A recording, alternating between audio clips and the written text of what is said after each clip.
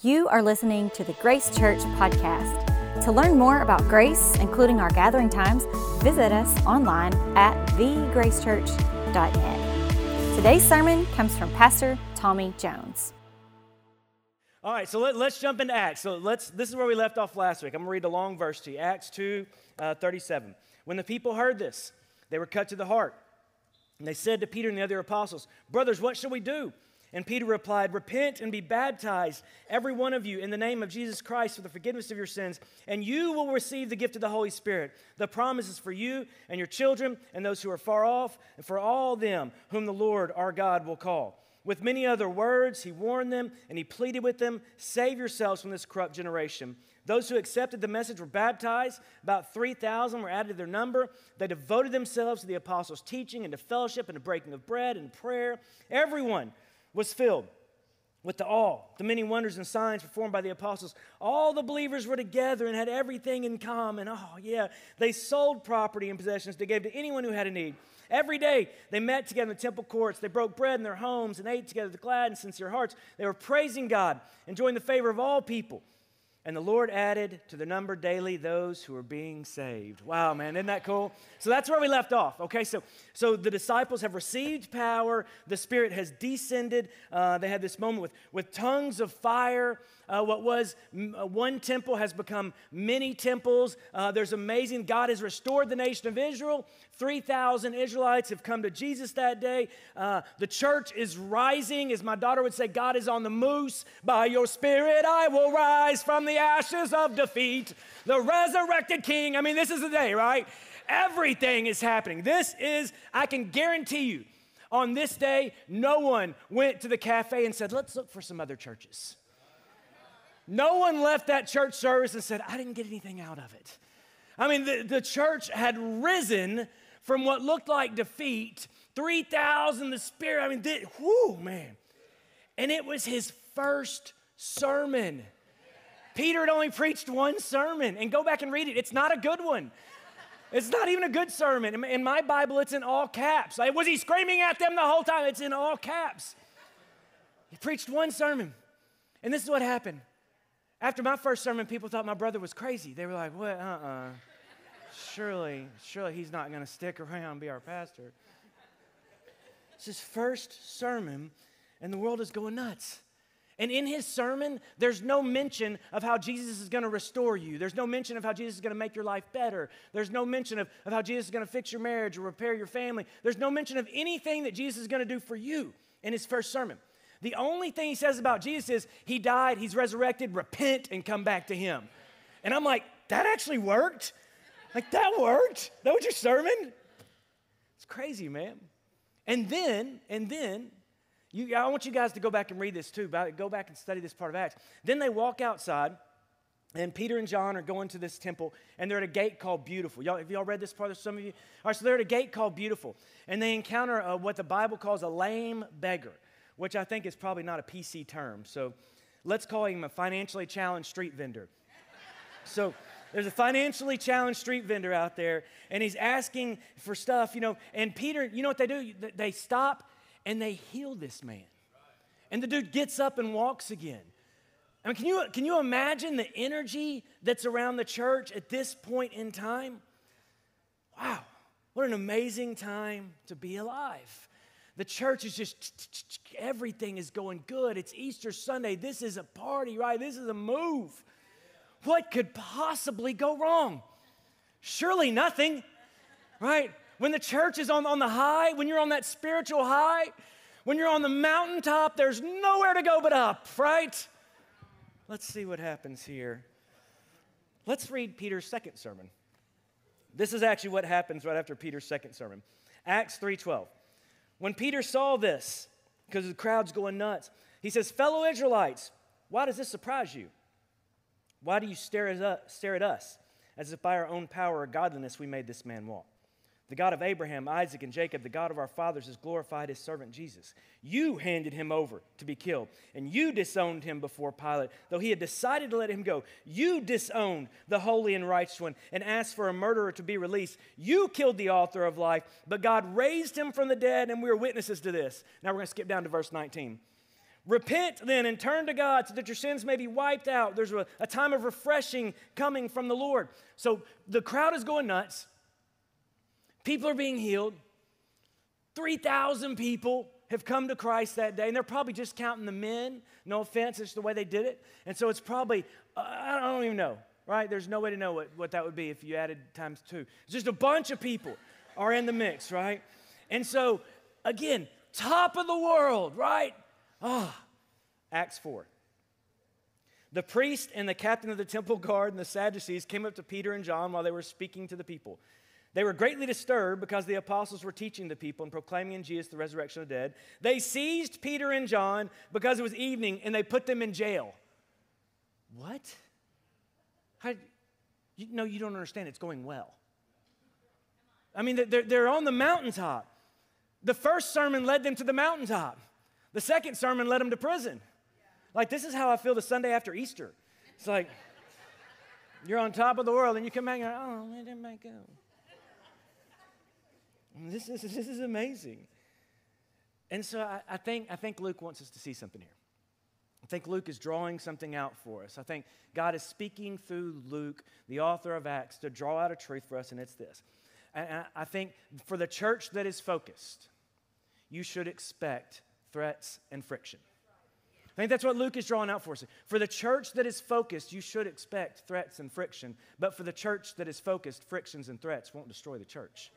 I think that's what we're going to see from Luke right here. Because it doesn't even, it's not a good sermon. There's no lights, right? There's no band. There's no children's program. There's no greeter. There's no donuts, which you guys will get after the service. We did that on purpose so that you had to stay the whole time. You won't get donuts till afterwards. But and listen, I think all those things are valuable. The band and the pastor who actually wrote a message didn't just stand up and read the Old Testament and tell everybody to repent. The greeters and the kids and all. I think all these things are valuable. But they didn't have any of these things. And the church was absolutely going nuts. And then what happens? Persecution. Threats. Friction. There's a conversation at one point between Peter and Jesus. And Matthew writes about it. And Peter's walking with Jesus, and Jesus is like, hey, Peter, I'm going to build the church on you. And then Jesus says, and the gates of hell won't prevail against my church. Do any of y'all grew up in church remember this conversation? The gates of hell won't prevail against my church. And I think that's true. I think that's true for the church that is focused. For the church that is focused, the gates of hell will not prevail against it. But for the church that gets distracted by the wrong things, the gates of hell can take the day off because mask and rain will destroy it. This is true for the church that gets distracted. For the church where somebody or something or something, where that becomes the main thing, the gates of hell can just sit back and watch because it'll destroy itself. And this is what happens. All this stuff we have is good. But if this stuff becomes your idol, if this stuff is why you're showing up, then we're all in a pickle. We must remain focused because the threats will come and the friction will come. And guys, we have to stay focused on the things that matters. And for the church to stay focused, what must happen is you must stay focused. You are the church. And we've seen this, and you've seen this, and we know there's a humanity in this. If we're just showing up for the mountaintop, if we're just serving in ways where people can see us, if we're just doing the things that we think get us notoriety, or if we're just kind of playing, if we're just going through the motions, then when the threats and friction comes, you will be devoured. When the wind and the waves come, a house that's built on a foundation that's not focused will always fail. And you know why I know this? Because my foundation has failed many times in my life because I was focused on the wrong things. This is life for us. And that's why I believe it's so cool that in Acts chapter 4, Luke goes back to the basics. The exact same thing he says in Acts chapter 6. So what's happening, right? The church is risen. It's amazing. Now there's threats and persecution. Eventually Stephen's going to die. He's one of the leaders of the church. There's all these things going on that are coming against the church. And so Luke takes us back to Acts chapter 2, but he says it again in chapter 4, and he says it like this. This is chapter 4, verse 32, I think. It said, all the believers were of one heart and mind. No one claimed any of their possessions was their own, but they shared everything they had. With great power, the apostles continued to testify to the resurrection of the Lord Jesus Christ, and God's grace was so powerfully at work in them all that there were no needy persons among them. From time to time, those who owned land or houses sold them and brought the money from the sales, and they put it at the apostles' feet. And it was distributed to anyone who had a need. Joseph, a Levite from Cyprus, whom the apostles called Barnabas, which means son of encouragement. Barnabas, you son of encouragement. That's funny. They sold a field. He sold a field, and he brought the money, and he put it at the apostles' feet. Okay, so they take us back to the basics because the church is experiencing persecution. So he goes back and says, listen. Remember. I know you're getting big. I know there's a lot of action. I know there's a lot of activity. I know you're kind of getting famous. I know there's some things going on. Now I want you to pause. Just love each other. Stay focused. Don't buy into the hype. Just begin to share what you have. Take care of each other. Just love people. Tell them about Jesus. Live a life that demonstrates the gospel. I know you were on the mountaintop, and I know it was easy, and oh, yes. But for the church that's doing something, there will be deep valleys.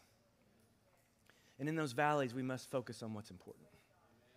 Prayer and love. Long obedience over time. Feelings will fade. Am I right? Feelings will fade.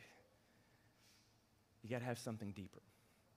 Anchored in an obedience that's firm and focused. And that's why they bring us back. And he says, Barnabas, that son of encouragement, Barnabas. This guy is named in the Bible, and it's not because of the size of the gift. I don't think that matters. I think we're naming Barnabas because Barnabas is living this thing out. He's encouraging other people. He's fully engaged. In Barnabas' world, it seems that he believes that the body is more important than his body, that the group is more important than himself. He has elevated the needs of the kingdom over the needs of Barnabas, and because of that, he is called out as a special example. That's cool, man. And one of the coolest things about this, guys, again, I hope you're reading this. That's why we're doing this series. What I'm giving you is an appetizer. The meal is in there, all right? But I hope you're reading this because what you'll see is it wasn't mandatory. You haven't seen, Paul or Peter or any of these guys stand up and say, hey, listen, if you're going to be part of this church, everybody needs to bring 40%. All right, everybody bring 40%. We're going to check your, what are the little things you get from the tax guy? We're going to check your W-2s. You don't see that, do you? We're checking everybody's W-2s at the door. You don't see that. You don't see them saying, hey, there's not bouncers outside going, all right, before you get in, let's make sure you're really bringing everything. It's not mandatory. It's miraculous because it is a movement of the Spirit where people want to do this. They're not being coerced by eloquent words. It's a terrible sermon. It is. I mean, it's not good sermon. He just read the Old Testament and then says, all right, now repent. You all left that church and came here. Right? It's not good sermons. But this is what he's saying. And people are doing it. There is something miraculous going on inside the hearts of people who have allowed the Holy Spirit to transform their hearts. It doesn't have to be mandatory. They don't have to make it happen. You don't have to see the same sermon about giving and taking care of each other. And they're just doing it because they want to, because it's who they are, because they believe they're part of something greater. And it's beautiful. They stayed focused on the things that matter. Stayed focused on Christ. They're focused on loving each other, focused on taking care of each other. And it's beyond their political party, and it's beyond their whatever things have separated them in the outside world. They've laid them down to elevate this little movement of God in the world above everything else. And then there's another couple people talked about in Acts chapter 5. And this one's tough, guys. If you've read Acts chapter 5, if not, I recommend you read it. You just take my word for it. I might make it up, but go read it. Acts 5, listen to this. I think this starts in chapter 1. Now a man named Ananias together with his wife Sapphira, also sold a piece of property. With his wife's full knowledge, they're always blaming each other. She knew. With his wife's full knowledge, he kept back part of the money for himself and brought the rest and put it at the apostles' feet. Then Peter said, Ananias, how is it that Satan has so filled your heart that you have lied to the Holy Spirit and have kept for yourself some of the money you received for that land? Didn't it belong to you before it was sold? And after it was sold, wasn't the money at your disposal? What made you think of doing such things? You've not lied to human beings, but to God. When Ananias heard this, he fell down dead. A great fear seized all who heard what had happened. I bet it did. Okay, before you do the little thing where you put your guard up because you think I'm fixing to talk about money, because I'm not. I don't think this has anything to do with that. I think this has to do with two people who lied about what was really going on in their hearts. I think what happens, I think this is one of the greatest threats the church will face.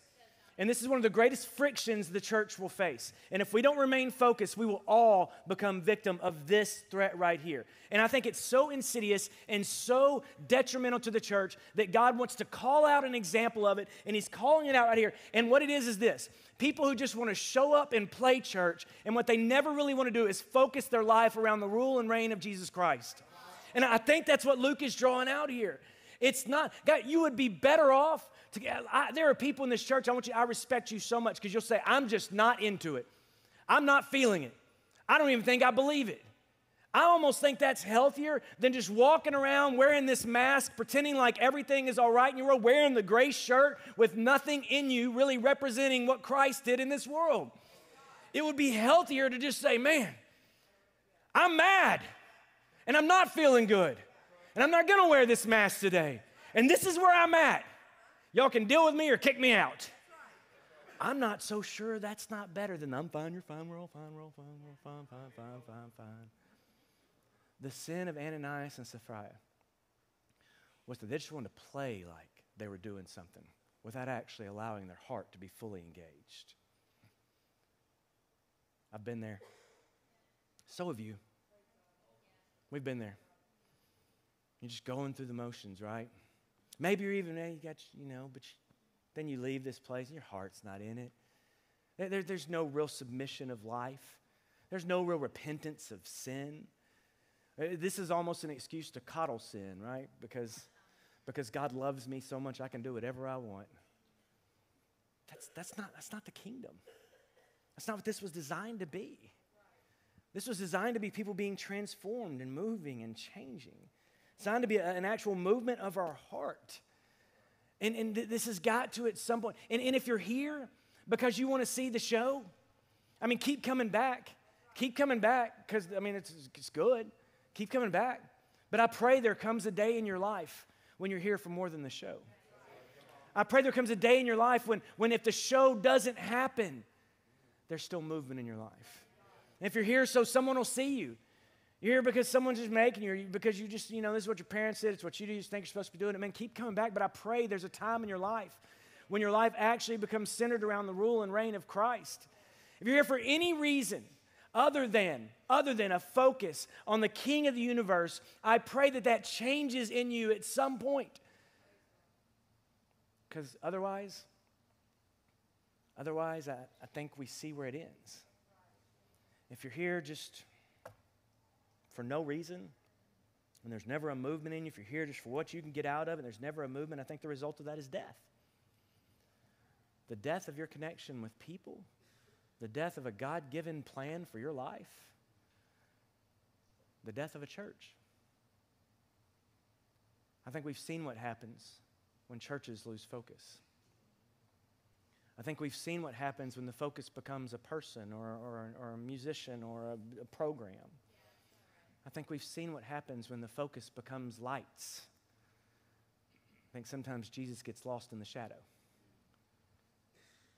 And so the invitation today, and I believe what Luke is drawing out is this. Where's your focus? Where's your focus?